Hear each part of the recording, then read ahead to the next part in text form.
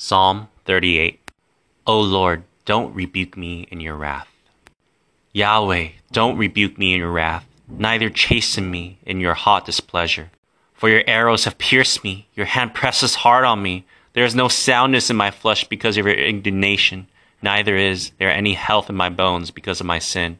For my iniquities have gone over my head, as a heavy burden, they are too heavy for me.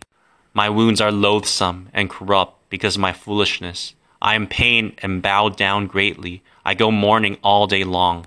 For my waist is filled with burning. There is no soundness in my flesh. I am faint and severely bruised. I have groaned by reason of the anguish of my heart. Lord, all my desire is before you. My groaning is not hidden from you.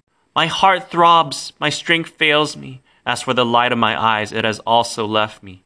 My lovers and my friends stand aloof from my plague. My kinsmen stand far away. They also who seek after my life lay snares.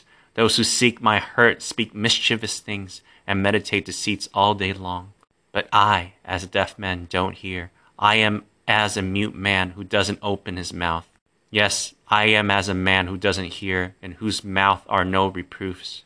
For in you, Yahweh, do I hope. You will answer, Lord my God. For I said, don't let them gloat over me or exalt themselves over me when my foot slips. For I am ready to fall. My pain is continually before me. For I will declare my iniquity.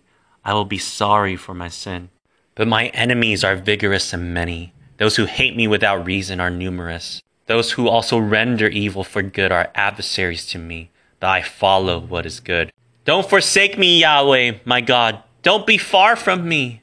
Hurry to help me, Lord of my salvation. For the chief musician, for Jeduthun, a psalm by David.